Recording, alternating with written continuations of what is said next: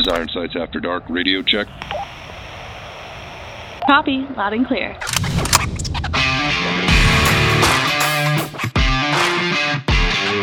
Welcome to Ironsights. This podcast candidly seeks to create opportunities and deliver impact by sharing the experiences and wisdom of successful entrepreneurs and thought leaders who unapologetically aim to win in health, fitness, business, and life. I'm your host, Scott Howell. Welcome to Old School Meets New School, tradition meets innovation, and imperfection meets excellence.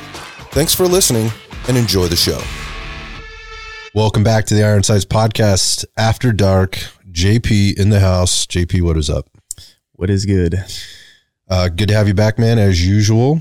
The last couple of weeks, we've had some interesting experiences, and we talked a little bit about SHOT Show, and while you were doing that, I was kind of connecting with a few other people, and since then, we've connected with a few other people. We have so many things coming down the pipe, and during this time, you got invited out to do the USPSA.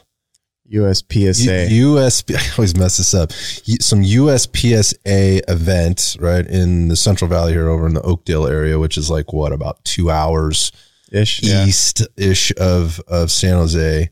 And I was all set to go because there's a really great group of our guys that were going. They were meeting up with a couple of guys or a bunch of guys over there to do some shooting, and I got the fucking COVID, man. It put me down for a few days. And it was like, it was more annoying than anything else. It was like all achy and shit. And I had a very mild fever there for about a day and a half. What was really wild was my hip and back issues like flared up, and I couldn't move. Like it was like I was taking pain pills to knock down the pain, which I don't do. I haven't done that since like the last acute injury I had, which was really painful. It was really wild. Like that was the worst part of it for me. Like the inflammatory response that my body was having, like was crippling me like orthopedically. So bottom line is it just wasn't going to be a good idea for me to get out there. I would not have had a good time. Yeah. My body was hurting, and I probably would have been miserable, but, I heard some really good reports. Everybody's out there having fun. So I wanted to dig into that a little bit today, because I know you had maybe some feelings going in. I think there was maybe some preconceived notions going in. Yeah, there was for sure. And you came out the other side and you're like, dude, I really want to talk about this because I had a good time, but there's a lot of things I want to talk about. And I want to talk about it too, because I have my own take on this stuff. So, yeah. Well, I guess to start it off, the group of people that invited us out there, Jake and Zach and those dudes, that's like their home spot. I actually live close to them, but like that's their home range. Apparently they're there like every weekend, and this was like a fun match. So it was like perfect for us, because one of the things we're going to talk about is USPSA has like a lot of rules that are like really just like fucking weird and random, I want to say almost. Mm-hmm. One of them being you can't have a thigh strap, and every person in our gang fucking either rolls concealed or thigh strap, Safariland, something like that, and like neither one of those is allowed. So I basically just rolled my combat rig that I normally would do, my Ronin with Safariland, and I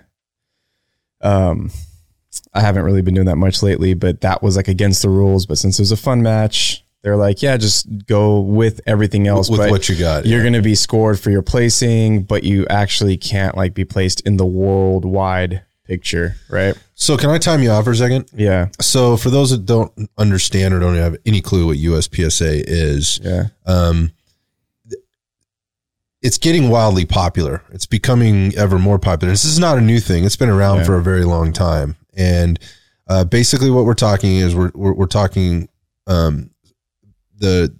a setup course where you are moving from basically through a problem, and you have to find a solution to it, for lack of a better term. It's almost like you have all of these props set up, all these targets set up in different places. You have to move through this course, and there's like boxes or X's that you have to go from A to B to C, that type of thing. And then you have multiple targets at multiple levels. You're having to basically really efficiently and effectively maneuver through this course to get hits under a certain amount, and you're on the clock. Yeah. So it's moving very, very fast. And so in that, it's not like you're shooting at 5 targets or shooting at multiple targets, 20 or more targets sometimes. So you're having a speed reload during the process. And with that, there's all types of different divisions, right? So you have all these different types of firearms within these divisions. So you might be working like wheel guns, right? Revolvers. And that's a whole different game, right? In terms of the not necessarily the course, but how you manage the course, how you navigate the course, how you reload. It's very different. I think like the most popular ones would be like open. That's like the full race gun, the space gun. Well, that's what I was getting to. So there's there's all kinds of stuff. You can have very stock guns. There's like there's iron sights. You're limited, right? There's all these different. There's almost like car racing. Like there's like it's just like racing. But there's at the end of the day, there's nothing stock about a stock car, right? As they say. Mm-hmm. And in some of these guns, you're looking at them. There's nothing that looks like a futuristic weapon. The things these guys are bringing out there, everything's tuned. It's a wild looking gun. It's nothing that you would typically see on the range, and it's got they're super snappy, like in terms of their responsiveness on the range. Everything they're borderline dangerous. You're working with like hair triggers and we'll talk about that a little so bit. All of that kind of stuff. So it's kind of this really wild sport that people are into. I personally don't have any connection to it whatsoever. I can't get into it, but it's become very, very popular. It gives people an opportunity to kind of get together and compete a little bit and do some different stuff, which is what you did. So just kind of maybe painting, that might not have been a very good picture. But if that was the gist of it though. This stuff is easy to find on Instagram or on YouTube. It's been around forever. And like to kind of refer back to like the John Wick thing, that's like where the people who trained him, like Terran Tactical, they do like 3-gun, 2-gun, USPSA, that kind of thing. And so that's why a lot of the stuff that you see, like he runs a 2011 in John Wick 3. And guess what? Like the gun to have is for like a lot of this stuff. Sure. Right? But yeah, so like there's a bunch of different stuff. We pretty much just put all the rules aside because it was our first one. It's a quote unquote fun match. Just going out there, have a good time. So even though it was a fun match, we put our scores in to know where we placed, but we didn't officially Yep. But I will say, like, there's a lot of parallels in fitness, right? Right. The community, that was the thing. I thought that was really cool. Very hospitable for the most part.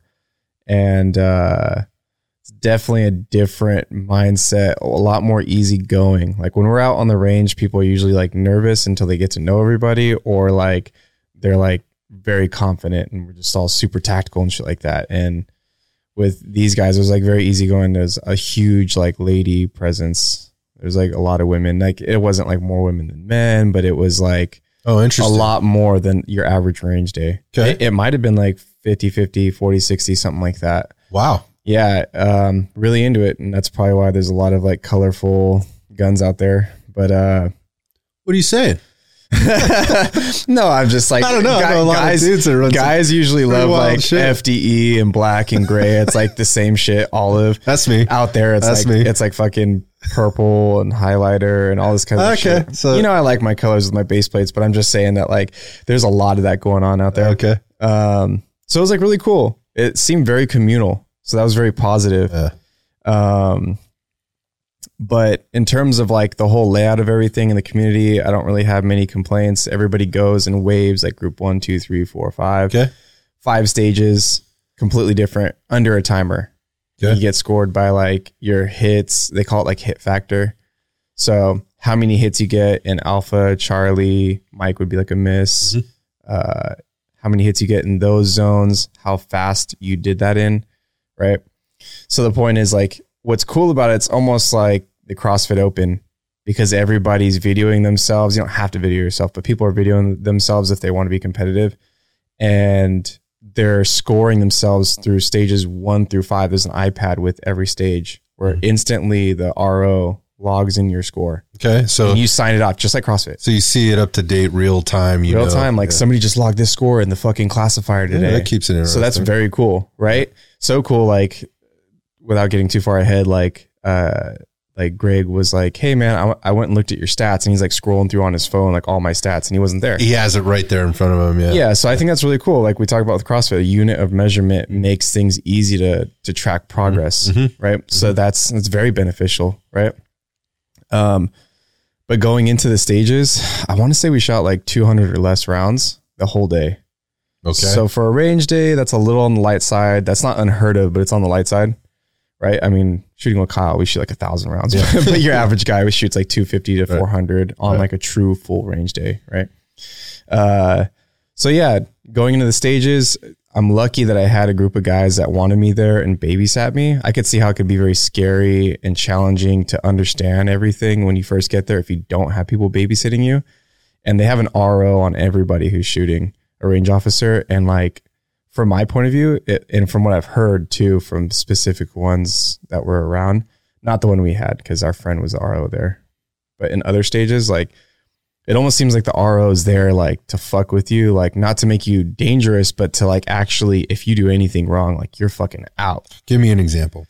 I mean, obviously there's being a dumbass flagging somebody. So the biggest thing that they said to worry about, which Kyle and me had zero issues with, because if you've been to one of our courses, you know, muzzle awareness is like something we always talk about.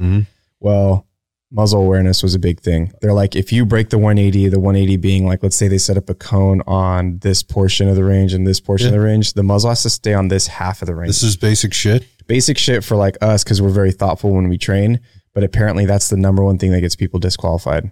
Interesting. Yeah. And like ROs are just in your ass, dude. Well, I mean, that's good. That's for safety because ultimately these rules are set for safety, but some of them are also kind of dated because Kyle and me went in there and like had no issues. Right. And not everybody's going to be like that. But my point is that like, there's a lot of things that we'll talk about that are just like, they're dated. Okay. You know, like if you want to talk about USPSA being a benefit to the community, update it. Just like anything anybody does, if you have a training program a couple years later, it probably needs to be upgraded and updated to like what we have now, and even in terms of equipment. Okay. Right. So anyway, the RO's there is he or she is in your ass, right? And they're watching for anything wrong. And my first stage, dude, I completely missed, I completely didn't shoot at 2 out of like 16 targets because there's just so much shit going on, 3 windows, 3 points to shoot from. And I just was like, oh shit, I guess I completely missed 2 silhouettes. So that was like taking off my score. So that was like a weird way to start the day already. Right. But my point is like, that's how fast like that kind of shit happens. Like within 20 seconds, you're finished shooting 16 targets. You completely missed 2 and you basically are out of the running for any type of competition. For the rest of the game or the rest of the day. Yeah. Yeah. And so things like that matter, but that's going to go to the point of tactical / practical versus competition. Right. And we can go on deeper into this, but basically we walked up and Kyle and me were kind of chuckling because, and this isn't something like that's like a joke. Like this is obviously why the people we're with are good.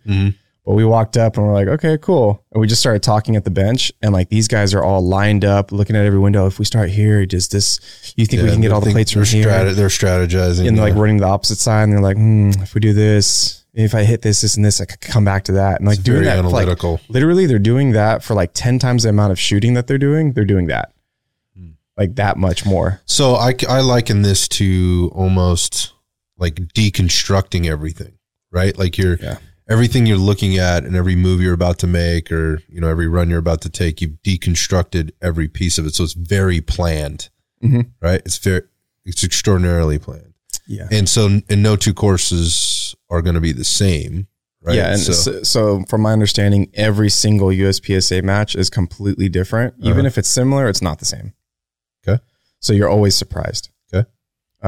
But at the same time, are you always surprised? Because you get a long time you can literally sit there for a few hours and watch people shoot in front of you. Well, this is where I was just going to say. So in terms of the planning, like the advantage is to go later in the round.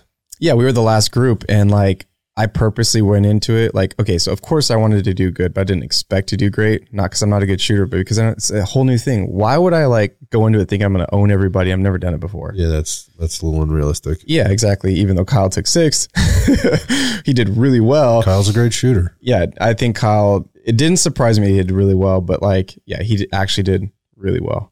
I'm not surprised by that at all. Yeah, yeah. So like the thing is like Jake already was like, I got us in the last group. So we'll be able to watch everybody so you guys can get that's great, especially if you're coming into it for the first time. You get to see all these mistakes being made or good things being done. Yeah, exactly. And so like we got to see all the different classes, stock Glocks being ran, race 2011s being ran, all kinds of shit, people running like pistol caliber carbines and like how they went about it. Excuse me. So all that was good information to absorb. Me personally, I got kind of like bored of it within 5 minutes. So I ended up just being a fucking idiot and reading dad jokes out of a book. And that's no disrespect. You're serious about this. Yeah. There's because there was a lot of time to kill. There's a lot of time to kill. You know, if you chose to go to the last group, because like Jake was like, I'll run you guys for all the safety shit because this is home base, right? And then we'll just chill, kick it. You can watch, absorb information. Because Jake is, not only is he like on his way to being like one of the best to ever do USPSA. You think? At 19 years old, not only is he on the way, but he also takes it very seriously. You can see it in his face when he's there. You know what I mean? So like, it was kind of a joke to me, not the whole thing, but me like fucking around in between. Cause I know how competitions go. I've done competitions for everything, CrossFit, gaming, fucking basketball, all kinds of shit. So I know like in between you're strategizing, you're trying to recover and I could see him taking it that seriously. Right.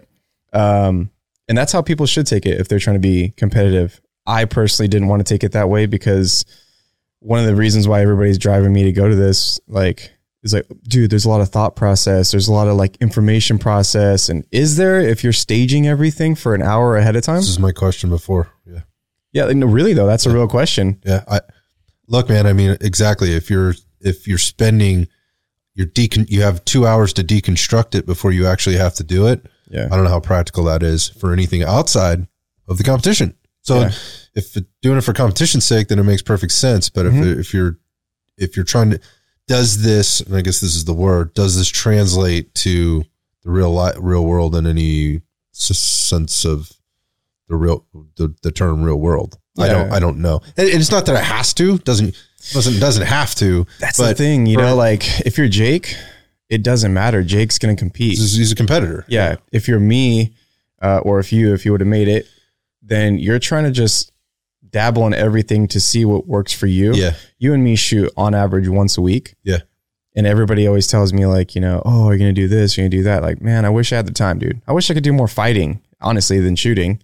But I try to make it like once a week to shoot. And, you know, that would, if I shoot once a week, would that be what I do once a week? You know what I mean? Train like you're going to fight. I understand. Yeah. So like, we'll get into that more, but like, so for Jake, like this totally makes sense. And, stage planning, if you want to just show up and get a quick day, from my understanding, you can show up early in the morning, run through everything and have a good time and be out by lunch.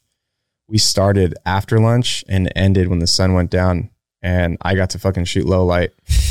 Nobody else really cared for that, but I was running around with my X300 because I was just like, fuck you guys, dude. I'm going to get some real training in. It's tough. It's tough to get low light training in. It's really so tough, you take advantage of it when you can. Now, ranges aren't open past dusk. No. Yeah, and the ones that I have talked to that are open late, they're like, all right, man, you have to like 8 p.m. You have to like 9 p.m. And it's like, how much are you going to get in that time? You know? Well, depending on the time of year. Yeah. Yeah.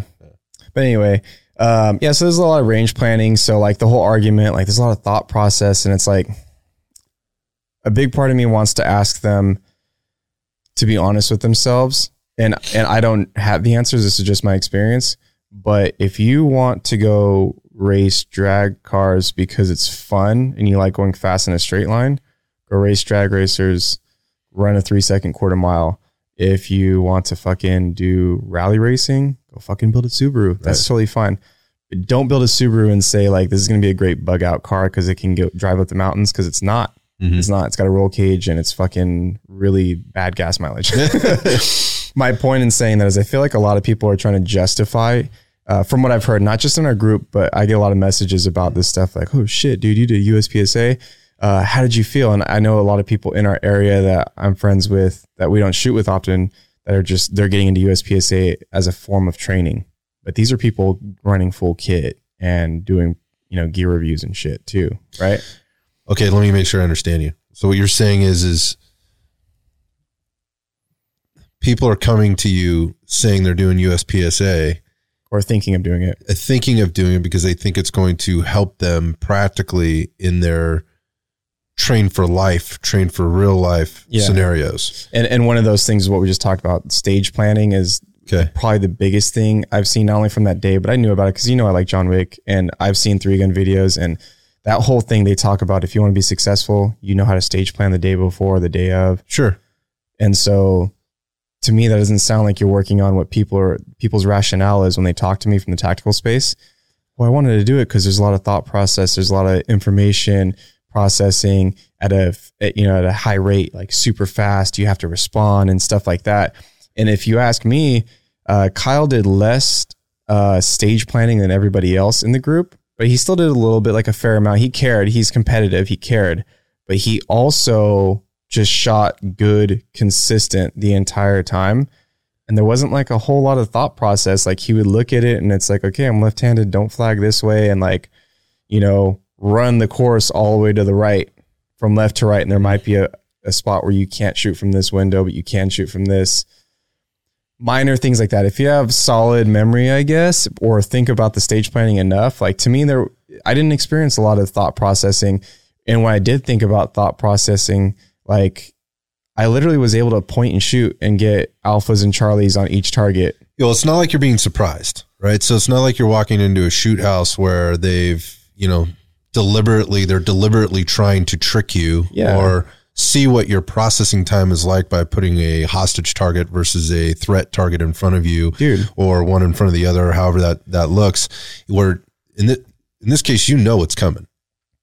Everybody has stage planning. And by the way, not only do you know what's coming, you've seen it done X amount of times before. Yeah, if you wanted to watch, you could watch. Right. And one thing real quick, in your group though, it's randomized who goes first. Every single time somebody different goes first. But if you're there in group 5, you've seen group 1 through 4 go hours. Sure. So my point in saying that is I've actually been to low light courses or positive ID training, whether it's on my own or with people who I guess know better than me that I pay money to, right? Mm-hmm. And I'll tell you what, I smoked a fucking hostage because I'm running through too fast, with hostage targets and standard chameleon targets, and you're just running through a course and you're like, pop, pop, pop, pop, fuck. You're just shooting. This guy has a hoodie on, but he actually is holding food, not a gun, right? Thought process to me is that.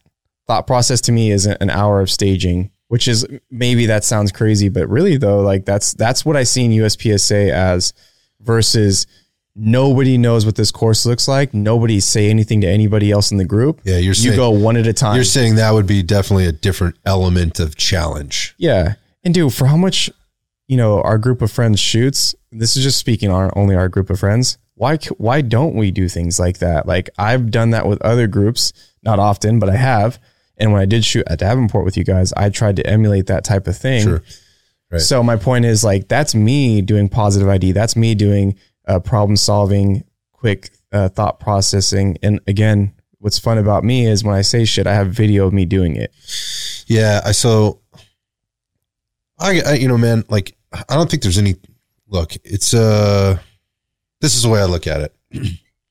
I look at this type of shooting in these courses or whatever as a way to get together with your friends, have a good time, compete, right, at what it is that you're competing at. I don't really have any judgment against it, but to me, it's like I'm not judging. It's look, if this makes you happy, then fucking do it all day long. And it is fun, right? But to me, it's like golf. Like you're sitting there, you're staring at the course, the clubs you have in your bag, you're watching other people play. You can see, you have a caddy there. You can see how the greens are playing, right? How the weather's impacting things or whatever else. And there's total strategy, and you're out there for a few days playing the same course. And while they might move the pin around a little bit, effectively you're hitting the ball down the same course. So you have lots of time to make adjustments or corrections, choose one club over another, play one, a ball one way this day and play it another way another day. If you're like in a golf tournament or whatever, but it is kind of the same deal. It's just like a constant deconstruction of what you're going to be faced with. Yeah. Right. There is no guessing. There is no surprises. It is what it is. And then it's, in that sense, the playing field has been leveled, right? Just like, well, only you can only use these types of guns in this particular, division, right? Or this is the course. Everybody knows what the course is, and the playing level the playing field is leveled with you don't go based on your rank, right? You go, it's randomly chosen. So to at least give that person that might be ranked a little lower time to watch people that are ranked a little bit higher go through the course, versus maybe you always get this advantage if you're the faster shooter or you just happen to be having a better day than somebody else. Yeah. It's like golf or bowling. And I have to be honest, like I don't find either of those things fun or exciting. Now, the fun parts for me are I can play golf. Like I can do it. Like I don't really enjoy doing it. I enjoy being out there on the course with my buddies on occasion though. Like, yeah, I can see how that could be fun, but I'm terrible. Right. Yeah. So I'm not good at it, but I'll get out there and on occasion, I can't tell you the last time I went golfing. It's been years. I have zero desire to do it. And here's another parallel that I'll draw to this is, again, with leveling playing fields, having this type of competition, whenever you start to do this, it starts to get into this, there starts to be a separation of the haves and the have-nots here, because if you really want to be competitive at a high level, the equipment starts to get very, very expensive, right? Obviously the competition starts to get greater and greater, but anybody can do it, which can be a good thing and a not so good thing. And what I mean by that is anybody can show up on any day, like you, somebody who's not really that into it, who's never tried it before, is maybe not as serious as the next guy, and you can jump into a competition. So for you, that could be really cool. For the guy that's trying to be competitive, that can be really fucking annoying. Yeah. My experience with that, and my parallel in drawing that, is for the years that I raced multi-sport, for a lot of those years, I was not competitive at all. And I was trying to be, but I wasn't. Like I was cutting my teeth. I was learning, I was coming in out of shape. I was coming in like not prepared for the elements, or the things that were in front of me. And, as I got a little bit better, I was starting to work my way from the back of the pack, if you will, into the middle and even towards the front of the pack. And for those people that were really trying to be competitive in some of the racing that I was doing, I was probably really fucking pissing them off because it was in their way. You're in my way, dude. There's no way you're winning this race. And you're potentially keeping me from winning this race, not because I'm not going to beat you, but because this is a mountain bike course. I have to get around you, whatever. It happens with all competition. Yeah. Like poker and shit like that. So I think you're going to have a little bit of that, anybody can do it, but if you really want to be good at it, it starts to almost become like this. Well, how much money do you got?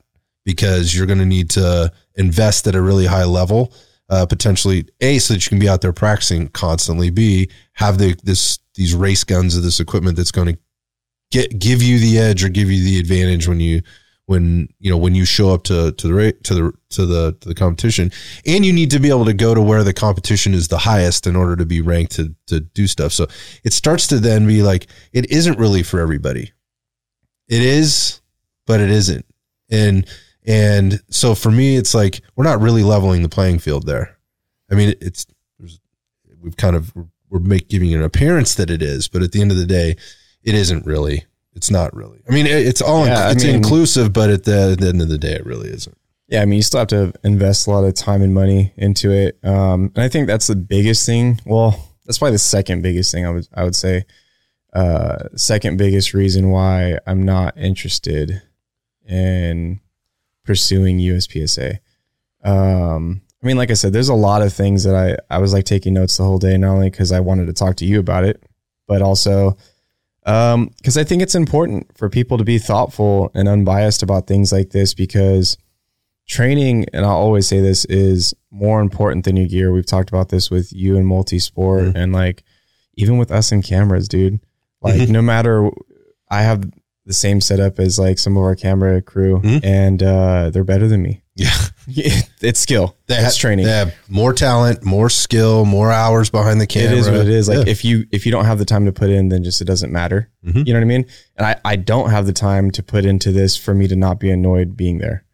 That doesn't mean it's good or bad, but I will say that like us being primarily into the tactical space, the prepared space, so is all of our friends. I'm not going to like suggest USPSA for a lot of reasons, and I'll continue more into this. I have a bunch of people ask me about it, and I'm just not going to suggest it to anybody who I think us shooting once a week is more than 90% of the world. And I don't know if that's true or not, but I'm gonna. That's what I'm saying. I'm gonna tend to agree with you. Fucking unless you have a piece of private property, you're out on exactly right. Because we have to try really hard to do that. It's access. Yeah, I mean, we live in California. This place is fucking awful. Yeah. So with that being said, like if you only have once a week, that's not where I'd spend my once a week, and that goes into like the access thing. And I've had this conversation with Jake and Zach, and I was like, before I even do this with you guys, I understand the value of range time there. It's like fucking $10, $20. They reload their ammo, 200 rounds reloaded, 10 or $20 to get in. It's extremely affordable. Yeah, dude, you had a good time. You hung out with people you see on a weekly basis. That's awesome. You got 200 rounds of intense training. Sure. Right? So I get all that. I told him before we even started, I said, I get all this. So don't think that like, I don't get this. Like if you don't have a range in your backyard, or if you don't have friends that you're always out shooting at specific ranges with, this might be the only access you have. So I get that. For like we talked about training stimuluses, to have like a timer on you, to have movement implemented, to have more than one shot every 2 seconds, that kind of thing, right? But it's also a slippery slope, dude, because I've seen a lot of bad habits. Yeah, let's go through those because it's a sport, right? It's a sport. It's a sport. So anytime you have sport, you have adaptation, right? And the adaptation is there to get the edge. So we already talked sort of about the equipment piece. I don't really understand the no leg strap or thigh strap piece. Maybe we start there. Yeah, let's start with the equipment. With some of the equipment and kind of what your takeaways were there. Because I think this is important to note as we're going through, like, why are we doing certain things? Again, and I think it's to level the playing field, but. So my understanding, and again, I'm not going to sit here and say I know the facts about everything. My understanding is that the thigh strap rule was implemented to make it less intimidating for community and family type events. So it's for the optics. It's for the optics. It's so that people want to go in there with dry fit shirts that are too small, and they go super fast, and they have jerseys, right? That looks like a sport. Right. So like there's girls there, they feel comfortable with that. There's even younger people there, like teenagers, kids. And that's, like Jake uses like his family's firearms and stuff like that. And he wears a flannel. Yeah, he wears a flannel, but Jake's a different animal. But like we shouldn't even really talk about Jake with this whole thing. Yeah, he's wearing Wranglers and a flannel. Yeah. He's not the same. Yeah, he's not normal like everybody else. But so they have rules like the thigh strap, as far as I know, the thigh strap rules is purely optics sport, right? Gotcha. Apparently there is a rule that they told me about that the muzzle in the back of the gun have to be at a certain place on the hip. If it's too low, it's not acceptable. And it can't be like concealed, which is like in your back. You know what I mean? So there's actually like a sweet spot that they tell you to mount so I think it's like high rise, open holsters. So no level 2s, no level 3s. Okay. You're not competing if you're using those. And it has to be a certain height and no thigh strap, right? And that's what we're talking about with just the holster. And quick note about that is I'm going to say from my own experience, I've sprinted up a hill with a T-Rex Arms Ragnarok. I love T-Rex Arms, but my fucking Glock flew out and I used this is not secure. Yeah, I used the stock retention. You can adjust the retention. I just used the retention that came with it because it seemed like it was fast, but also was holding the gun in until I sprinted full speed uphill, and then the Glock flew out of my holster. With that being said, not everybody's perfect. One of our buddies that was there on the line, I guess was, holding a camera or something like that. He's vlogging. And the RO was like, hey, are you ready to go? And he's like, ready to shoot. And he's like, okay. And he's like, hey, somebody take this camera. And he like lifts his arm up.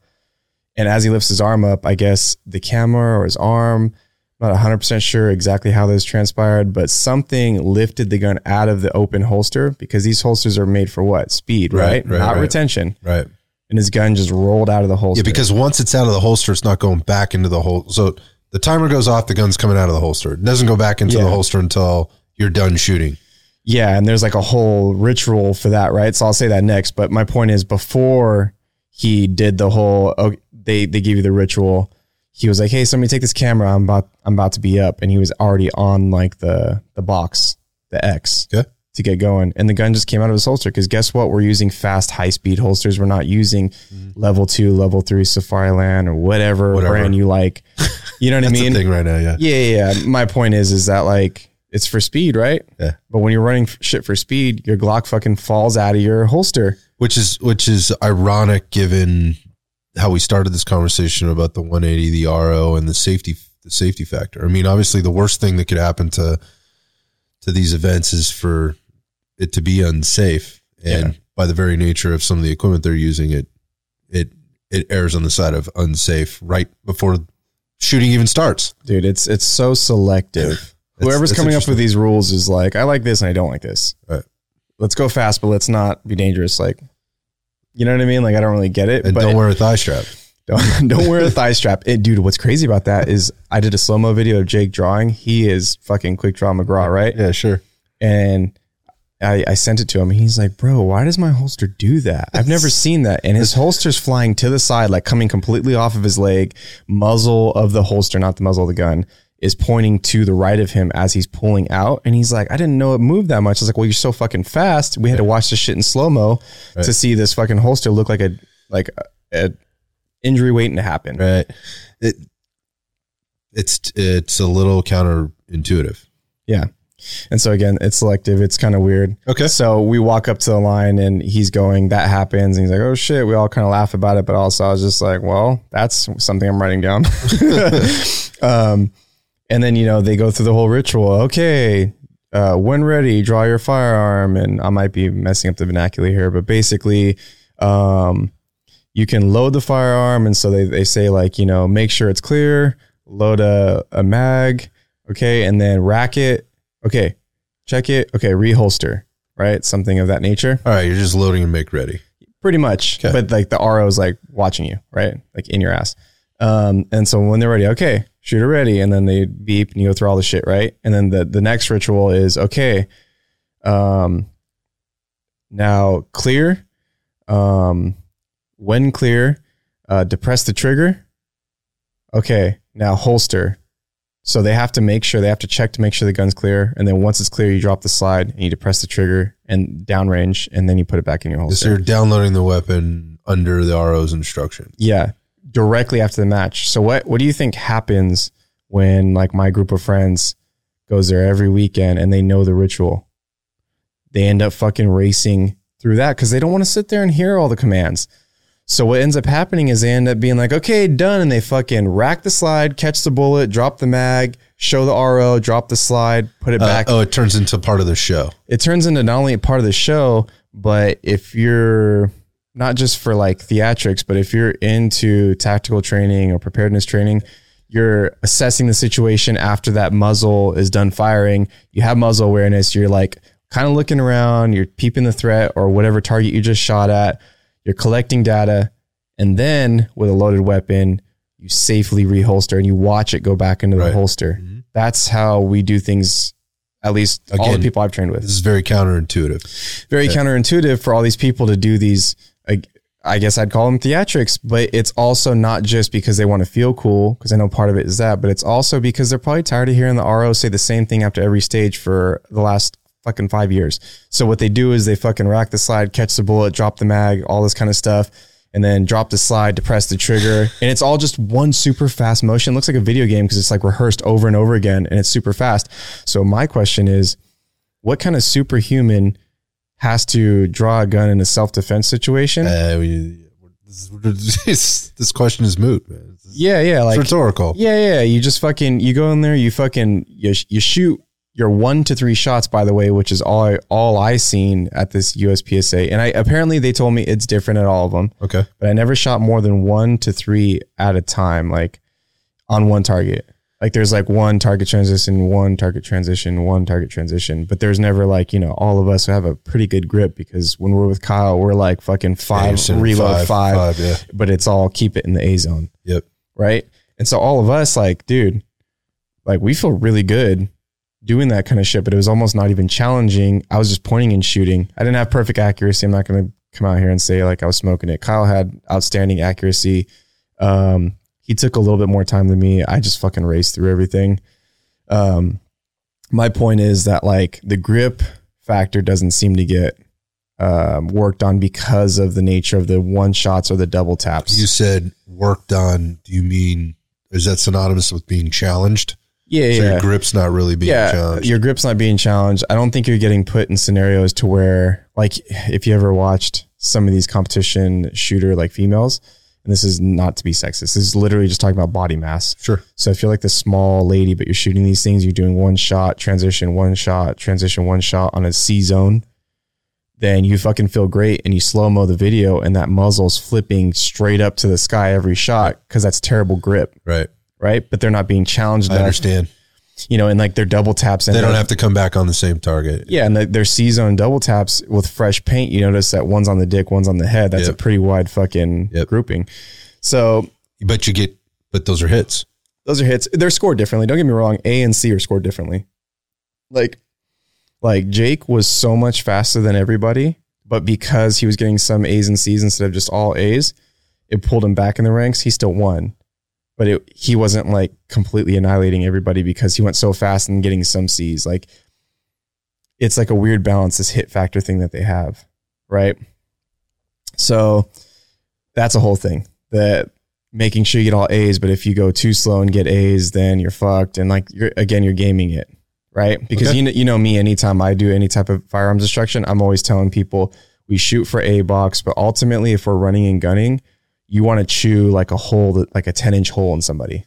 Yeah, there's plenty of rationale behind that. Yeah, yeah, exactly. You don't want to like do like pin needle shooting, but then also like you don't want to reward like a 2-foot group. Correct. You know what I mean? So it's kind of weird because you can get like C hits, and that's how crazy the grouping is, right? Anyways, without going too far down that, so there's a lot of like habits with gear and things like that before we get into actual habits, like in gear that I found weird. Like, first of all, like accelerator ramps. You ever see that with stippling? Yep.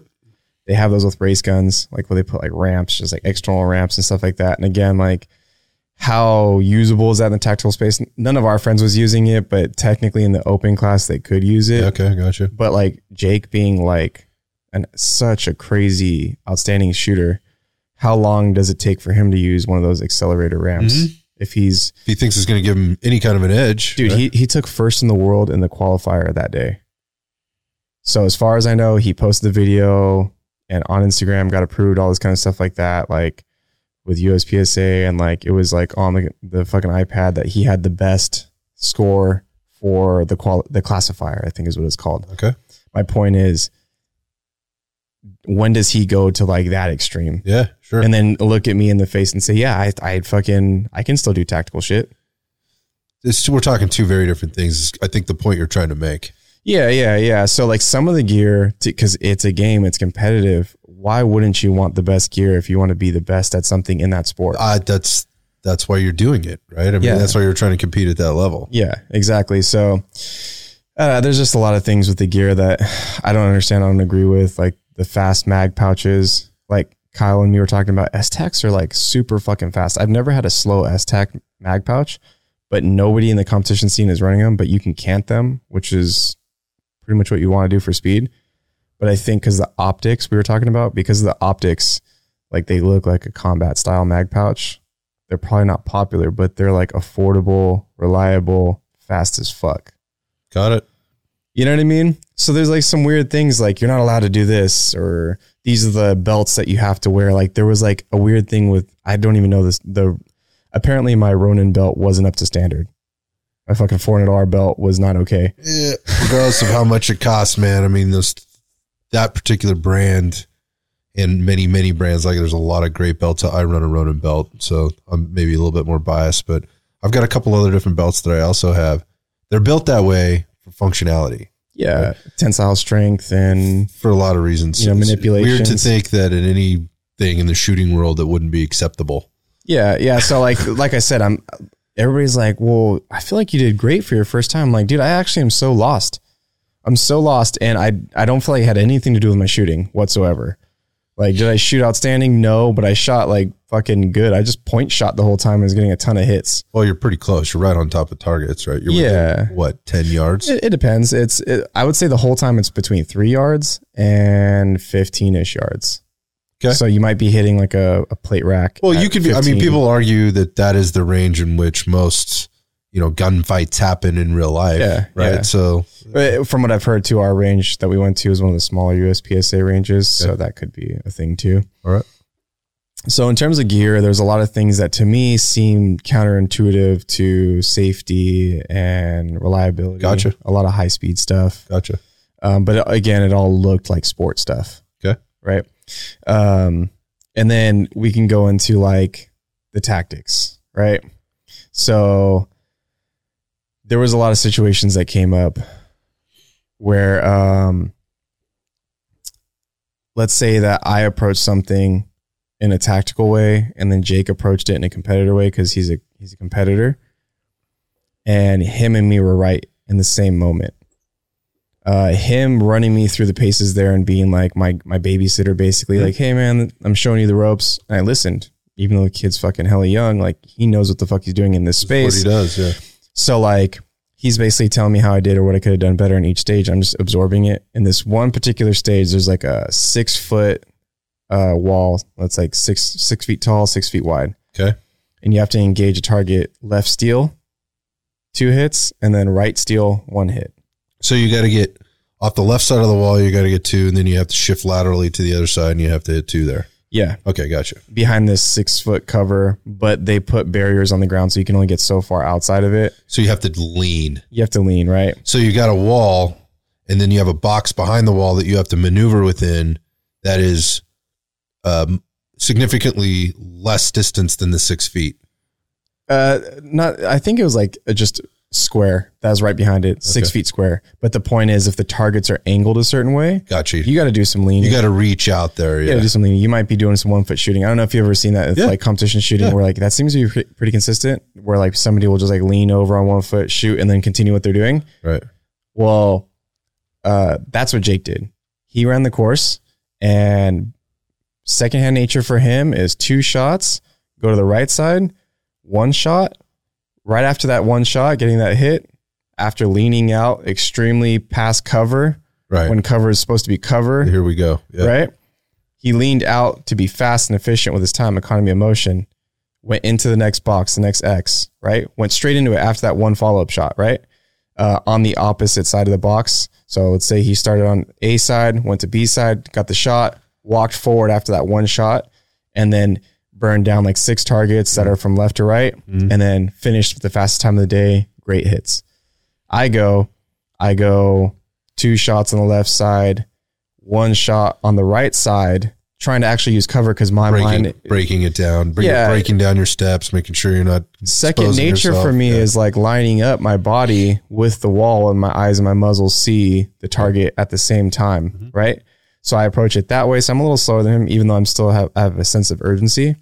And then once I break that 1 shot off and I hear the ping, I go back to the opposite side of the wall to come off the X. Yep. And to approach from a different angle instead of just shooting down the same hallway. Yep. Especially when I only got 1 shot off with 1 hit. Right.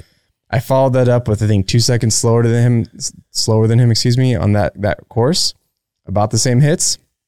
And he was like, hey dude, I just want to let you know, like you could have been way faster if you just would have leaned forward into that last shot and continued walking forward instead of this. And I was like, dude, you're totally right in terms of speed, but now you're starting to create dangerous habits if I ever put myself in this situation. Right. Again. So let's walk through this, because I think where you're going with this is going back to the same spot you'd shot from before. If you're shooting from exactly the same spot and you only had 1 hit, you only heard that ting 1 time. Yeah. Effectively, you've given away your position. And when you stick yourself back out there again, if there's a threat that should be firing back at you or wants to fire back at you, whether they're from the position that you fired at or some other position that they might be in that saw you before, you definitely don't want to put yourself right back in the same position. And you're not allowed to kneel or anything like that. Like, so you're going high speed. So what you're saying is like in your mind, like I'm never going to put myself in the same X twice. You're going to get off the X. Yeah. Right. And you're going to change levels. You're going to change positions, and you're going to keep I'm moving. The potential threat guessing. Yeah. Right. To where you are, so that they have to process that, right, on the fly versus knowing what they already know because you showed it to them. Yeah, exactly. And so like with that situation happening, he explained all that to me and we went over the videos because we record everything. Yeah. And I showed him and I told him, I agree that we both approach this the correct way for what we want out of this. Yeah. Right. It took me like 2 seconds longer to shift sides, get off the X and whatever. Yeah. I feel a lot better about my decision. And I don't want to sound hard-headed, like I'm not going to learn anything, but I'm sorry, dude. I don't feel like I did the wrong thing there. And I think he was right in terms of speed. Well, if you wanted to be faster, then he was right. If you wanted to stay undead, then you're right. Exactly. Right. Exactly. So it's all like, what's the reason you're training?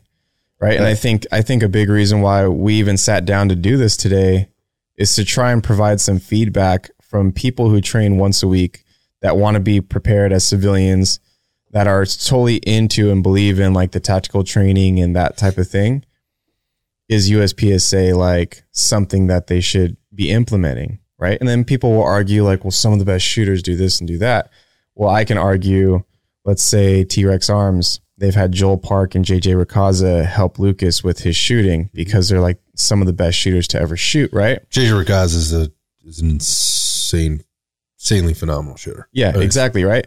My question is, did he run through a match with JJ Racaza? Did he run through a match with Joel Park? Or did they come out to his private range and run specifically through the things he can improve on, rather than, okay, make sure you're unloaded and clear. Right. Make sure you get off the X. This is entirely different type of training. Yeah, exactly. So do I think you can learn something? Of course. There's intensity, there's speed, there's accuracy, there's competition.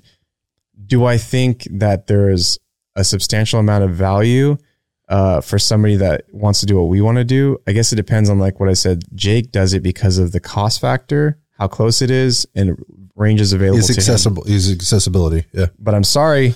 I don't think with all the things that I'm seeing that this is creating good habits. I think these are creating habits. Like I want to say that there's a lot of stories with like folklores or whatever with like shooting already, that is like the cop that always loaded his gun with one bullet and shot one bullet at a time. And then when he actually went on duty, had one bullet because he always gets a headshot. Then he fucking shoots the one bullet, gets a headshot. Right. And there's more than one threat. Right. And so that's like some folk story or some shit like that I fucking heard. My point is that you create these dumbass habits, dude, because you're a stud on the range. What's going to happen if you ever had to use that? Yeah. So here's another potential like disaster. So I think this was in the 60s. Do not quote me on this. It was some time ago. It might have been the 70s. And I believe it was here in California, and I believe it was down near sort of maybe like the Magic Mountain area. So like Valencia, California, kind of in that area. And this involved highway patrol officers, and there was a chase, and there was like, it was like between like 4 and 6 of these officers got into a shootout with the bad guys. Right. And basically 4 or 6 of these officers wound up dead. They got killed in a shootout. And they found when they did the investigation, they found empty shell casings in the officers' pockets. Yeah. I've heard this story. Yeah. And what was happening was when they were on the training range, right, to save time in the day, or basically to avoid having to spend time policing their brass at the end of the day, they would go through their 5 rounds of shooting, and these guys were using revolvers at the time. These were not semi-automatic weapons. They would dump the rounds into their hands, then put the rounds into their pocket before loading in the new rounds. So when they found these officers, they found that essentially what they were doing is they had defaulted to their lowest level of training in the most life-threatening position they could have been in. Yep. Gives a fuck about dropping brass on the ground when you're in a fight for your life. Exactly. And at the end of the day, these guys died with empty brass in their pockets because when they were reloading their weapons, they were worried about the brass hitting the ground and having to go clean it up later subconsciously.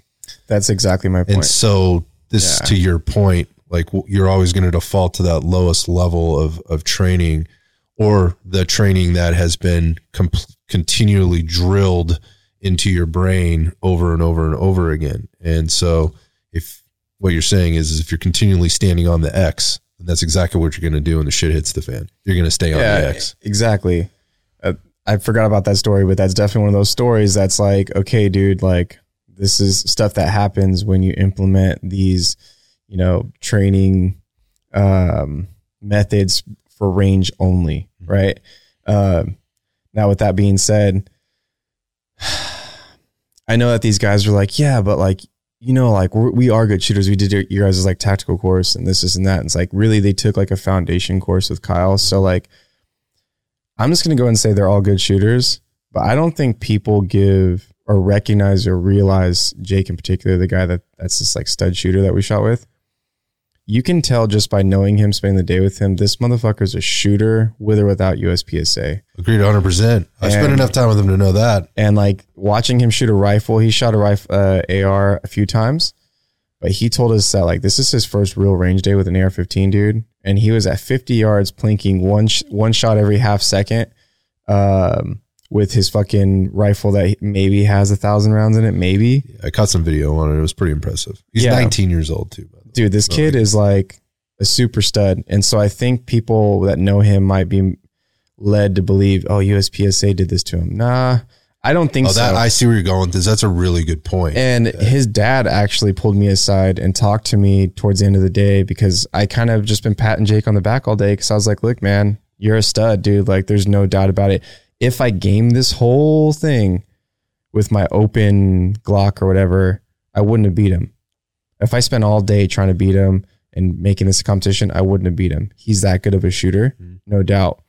But his dad's telling me like his whole life, these achievements and these things that he's done outside with like bows and arrows and like fucking other types of weapons. Right. This just happens to be what he's into now. Exactly. Yeah. He's like, this is his deal. This is like his reason. Mm-hmm. You know what I mean? So like, if you're anybody that sees him, I don't know if I'd say it's anything more than work ethic or passion that he is this good at USPSA. And I think I'd be willing to bet if we put him in like a tactical space, he'd excel at that too. Yeah, just give him enough time and he's going to be smoking everybody. Exactly. So I don't want to see people like him being like, oh man, like, first of all, like you said in the beginning of this, he doesn't even like follow the rules, like in terms of like the apparel. He follows like the belt gear rules because he has to be in the classified. So he doesn't get DQ'd. But he doesn't look like any of them. He doesn't give a fuck. He looks like a cowboy. Right. You know what I mean? Because that's what he is. Yeah, exactly.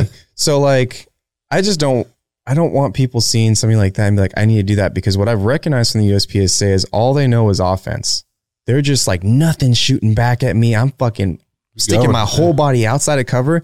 I have a video of me slowing down, and Kyle kind of jokes with me because I was forced to reload with one of the larger stages and I didn't expect the reload. And so I hid behind cover. I stepped behind cover. Yeah. On accident. It's just second nature. No, it's not like accident. We're talking about. It's not accident. Yeah, it's well trained. Yeah, that's just how I train. So I stepped behind cover, and Kyle's like, drop to a knee, and he was like chuckling and stuff like that. But like, that's actually what I do. If I know I'm out exposed for like a second or more, I drop to a knee or I go behind cover. One of those things happens.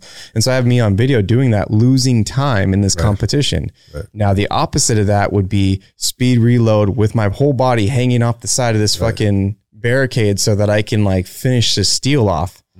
Offense, attack is not tactics. Right. So I think like circling back to like a bunch of people asking me how I feel about it.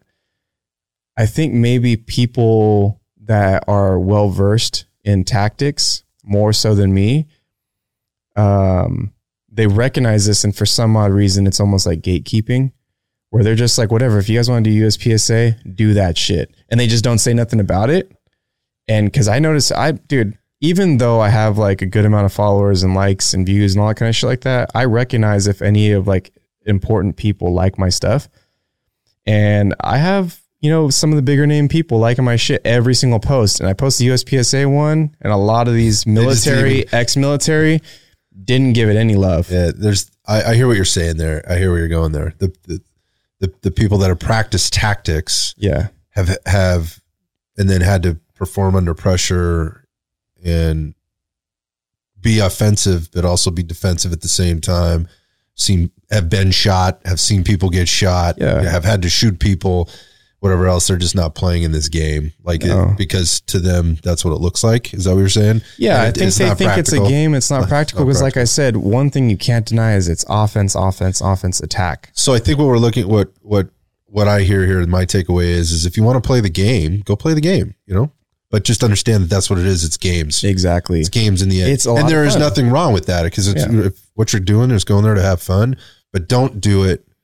Don't play games and expect that the games are going to make you better or prepare you for things that aren't fun in games is what I hear you saying. Yeah, exactly. And like I said, I almost feel it's basically like a live video game.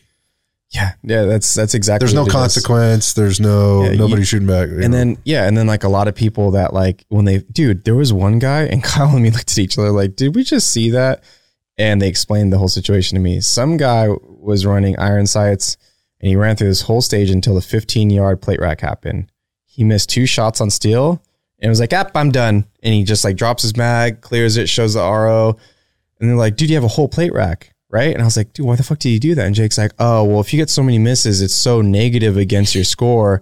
It's better to just stop shooting. It's just not, I don't, my brain isn't even fucking wired that way, man. Yeah. And I looked at Kyle, I said, but training. And he's like, yeah, but the score, dude. And I was like, okay, but training. I can't do that, dude. And so you're not finishing the drill. I don't exactly. And that's a big thing we always tell people, dude, is finish that shit out. So keep working the problem and finish the drill. Exactly. So like, I feel like, after going through everything, talking about everything we talked about, I think everybody knows that I'm not interested in doing this anymore. Even with how cool the community was as a whole, how hospitable our group was, dude, they were outstanding. More so than any other range event I've ever been to. Like they make it really hard for me not to want to go for the price that you go to, the hospitality. Everybody's like, sharing drinks after the last stage. And dude, it's a great time. But you got to remember it's a great time. That's what it is. It's a game. Yeah. And like for me to take all the notes I took and to like really like wrap my head around it over the last couple of days, like I don't see how people think like can consciously like convince themselves this is what I need to do to practice self-defense, preparedness, and tactical training. I don't know how they do it. I don't know how, like, especially after you experience it, maybe before you experienced it, but after you experience it, I don't get how somebody can have rationale like, well, you don't know the situation and this is that. It's like, I don't know. I think I have a pretty good grip here in what I experienced. And I tried. So that's the thing. For the first 4 stages, I tried to like not even look at the stages. So I'd be completely surprised and try to absorb the most training I could from it. Oh, interesting. The last stage, I asked Jake what he would do. He told me what he'd do. I followed him. Best stage I did out of all of them. Everything went flawlessly. Big surprise. Okay. I had a couple Charlies or whatever, but my time was comparable to all the better competitors. I got hits on all of them. I followed Jake. He knew what he was doing. He staged it for me. Yep. So you game the drill. The last one, yes. Right. So that's the equivalent of going out onto the range and again with a challenge, that's set up in front of you and just running that drill and trying to game that drill the entire time. Maybe putting for 20 rounds, when I say that, not 20 rounds, like 20 cycles to try to get that drill right. Yeah. Like over and over the reps, the setting it up, maybe even kind of putting, anticipating the timer, right? There's all that stuff, which is very impractical. It just, it doesn't translate over into real life. And at the end of the day, again, you're gaming the drill. It's not really proving anything. It's cool. It's fun. You had fun doing it. That's what I'm saying. It's fun. It was a good time. And so like, excuse me. Obviously, I think you and me are always on the same page in terms of we do like to have fun, but when we do go to the range, we're trying to improve upon our skills as civilians who value preparedness, self-defense. I would love to have a conversation sometime with somebody maybe that has a different take on this, right? Mm-hmm. Who does come from that world of, again, maybe high level tactical training and has practically applied that in the real world, a real world warfighter, gunfighter, who also is playing in the world of, or sees value in playing in the world of the USPSA outside of just playing the game, right? Like, can they, are they drawing parallels, and how are they drawing those? I would love to have that. But to your point, I don't know anybody that is. I haven't come across anybody that is. But maybe there's some people out there. In 3GUN, I've seen like some Navy SEAL dudes that like are in it. I don't remember some names, but I'll tell you right now, if you see their AR compared to our ARs, you know that's not some battle weapon. Yeah, it's carbon fiber hand guards. They're playing the game, right? Yeah. So it's like competition is fun, dude. Like, I'll tell you all day, every day, I'll never be in the NBA, but if you put me on a basketball court, I'm willing to like die to win that game. Right. But this other shit, like being on the range, dude, I only have so much time in the month, in the week, there's your year. Yeah. I'm going to use that working on things that I need to work on, right? But not bad movement patterns. Because I tell you what, dude, no offense to like Taron Butler, but he's not in the best shape physically, like athletically. And that dude is a grandmaster who shreds on anybody I know in 3GUN and USPSA. So when people tell me, but there's movement, I'm sorry, dude. There's not that much movement. You know what I mean? I do know. Yeah, so I do know.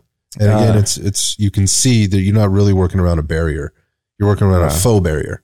Yeah. You're working around a barrier you can see through. It's just a frame, right? Yeah. So you've already picked up the target before you've actually moved outside the barrier. You're not even assessing outside the wall. Like, and that's why the movement piece isn't as impressive either. Yes, you're moving forward. You might be moving sideways, but you know where everything is. You've already calculated it. It's already been run or drilled a million times, in your head or whatever. And that isn't real life. So it is a game. And I hear what you're saying. Like, if you want to play the game, go out and play the game, but let's not play the game with the intention or with the idea that it helps you with, the practical application of the hard skills that you're going to need in a self-defense type situation. Or for that matter, if you have to be offensive for whatever the reason is, in the real world.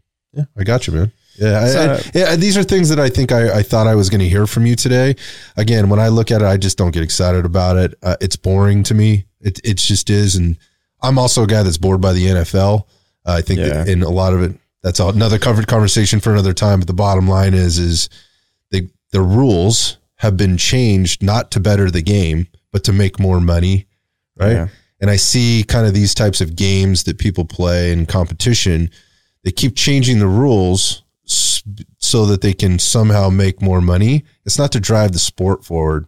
It's really to make more money and provide more opportunities, quote unquote opportunities for people to come in and spend their money and not feel limited in doing it. So to me, it's boring, and I can't get behind it. It's not that I don't respect people that are great at it. Like, I love Jake. Jake Rakas is fucking.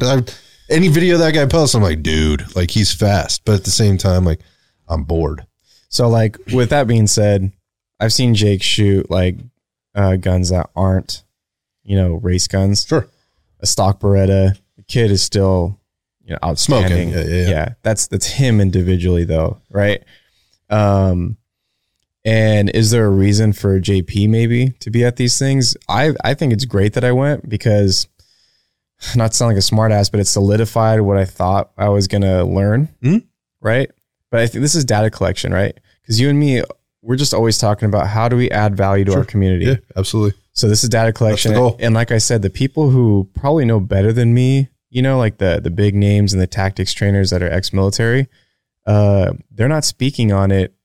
I don't know if it's because they think we're fucking stupid. Go ahead and keep doing it, or if they're gatekeeping. Like, maybe they just don't want to give it any oxygen, or maybe they don't want to be that guy. If I don't, like my mother always told me, if you don't have anything nice to say, don't say anything at all until you have to. Yeah. So maybe that's kind of where we're at. But like I said, I would love to talk to somebody who might have a different take. No, on really this. though. Really. I would. And my intention is to search that out. So, yeah, I mean, for me, I'll say that they were all asking me, like, everybody, not only the people there, but like everybody on the internet is just like, I'm going to start doing it, dude. Yeah. Like, what do you think? And I'm like, man, I'm going to let you know how I think on this podcast. But it almost breaks my heart that like the group of people is so cool that I don't want to keep going. They don't. Because they were so freaking cool, dude. It makes it really hard not to want to go. But it's actually going to hurt my training. Like, I'm 100% confident in that. Now, with that being said, as a business person, it's still healthy for me to be out there because 80% of the people shooting are running Glocks, and that's what I run. And 80% of them are running some form of a base plate and stuff like that. So is it beneficial for me to go? Of course, maybe quarterly.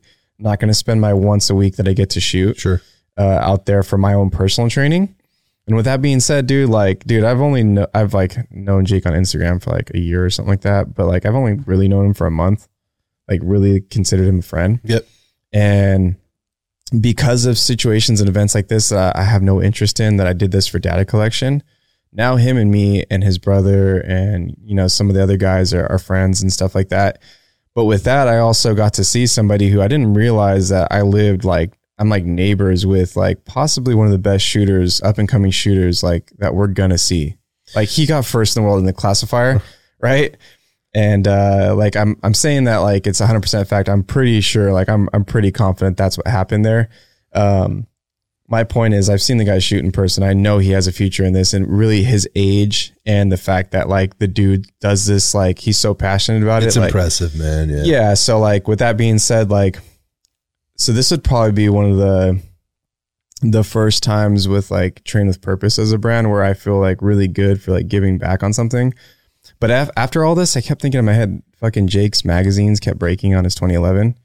And he couldn't finish the MT drill. He was finishing it in like 5.8, dude. Right. And 7 seconds is the standard. Right. I've ran it in 7.1. Right. Right. Trying my fucking ass off. That's a tough drill. So so he fucking blew the doors off my run with broken magazines that kept failing him.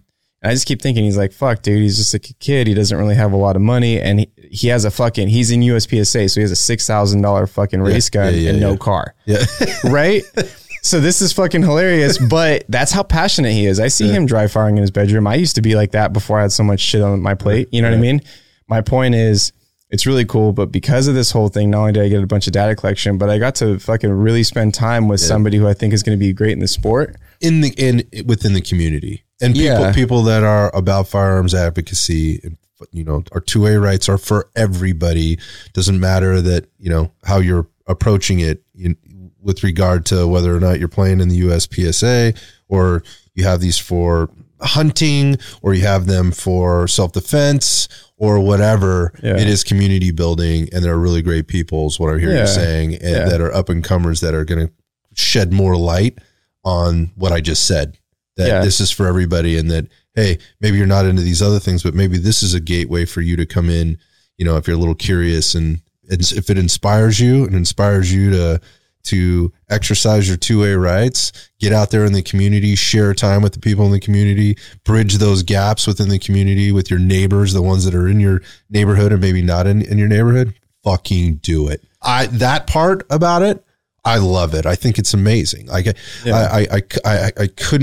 couldn't advocate for it more in that sense.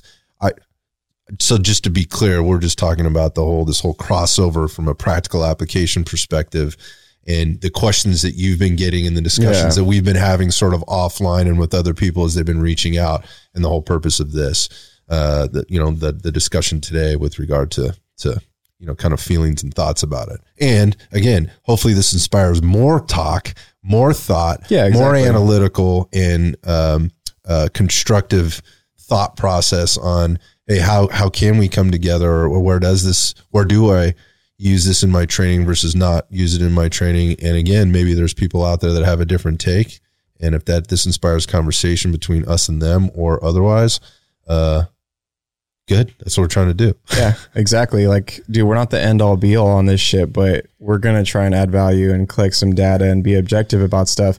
And I already know with some of the shit I say, like I piss people off, not intentionally, but those people challenge my theory. Right. And then we all grow. Right. Right. Right. It's healthy debate. Yeah. I mean, it's like, it's like when I did that low light thing at the very end of the day, right? I was the only person that seemed like in the entire range at 117 people. I was like, low light opportunity, and I just want to fucking shred, right?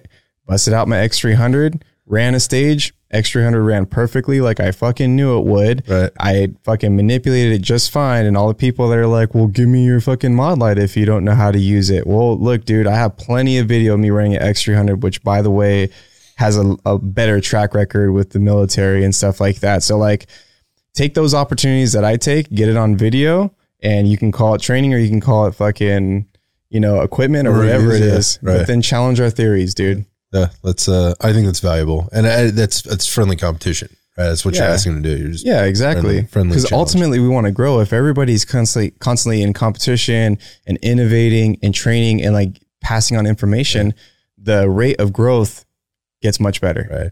Yeah, it's grow together and contribute together. Yeah, exactly. Yeah, and I think that's the lesson, dude. That was fun. I mean, you validated some stuff. I think challenged some things. Maybe pissed some people off. I don't know. Maybe that happened. But yeah. Probably. That was good for me. And I'm sorry I missed it. I really am. I really wish I could have been there. This fucking COVID thing was a joke. It was just annoying. So maybe next time. Maybe I'll have to go over there without you one day. No, I'll be back out there. I actually, after the whole thing, I thought about it a lot. I sat down with Mike from Gun Co. and I was like, dude, let's get this kid to run a Glock. So we're actually going to sponsor a Glock for him. Oh, that's awesome. Yeah. And there's hella rules. Well, then I'm definitely going again. Yeah. So am I going to go out there and shoot on a regular basis? No, but I'm going to be out there supporting Jake because I fucking believe in him. Yeah. And like, if I can get him into a Glock and not broken. Yeah. Check out Jake Hunter on Instagram, man. Yeah. It's like _ Jake Hunter _209. Okay. Either way, he's on my page. Perfect. Yeah. Love you, Jake. Thanks for being the topic of conversation today. I know, man. JP, he's awesome. That was fun, man. I'll talk to you soon. Sounds good, man. Thank you for tuning into this episode of Iron Sights. If you enjoyed our conversation, you can support our mission by hitting the subscribe button, leaving a review, and sharing the podcast with a friend. I'll see you on the next episode.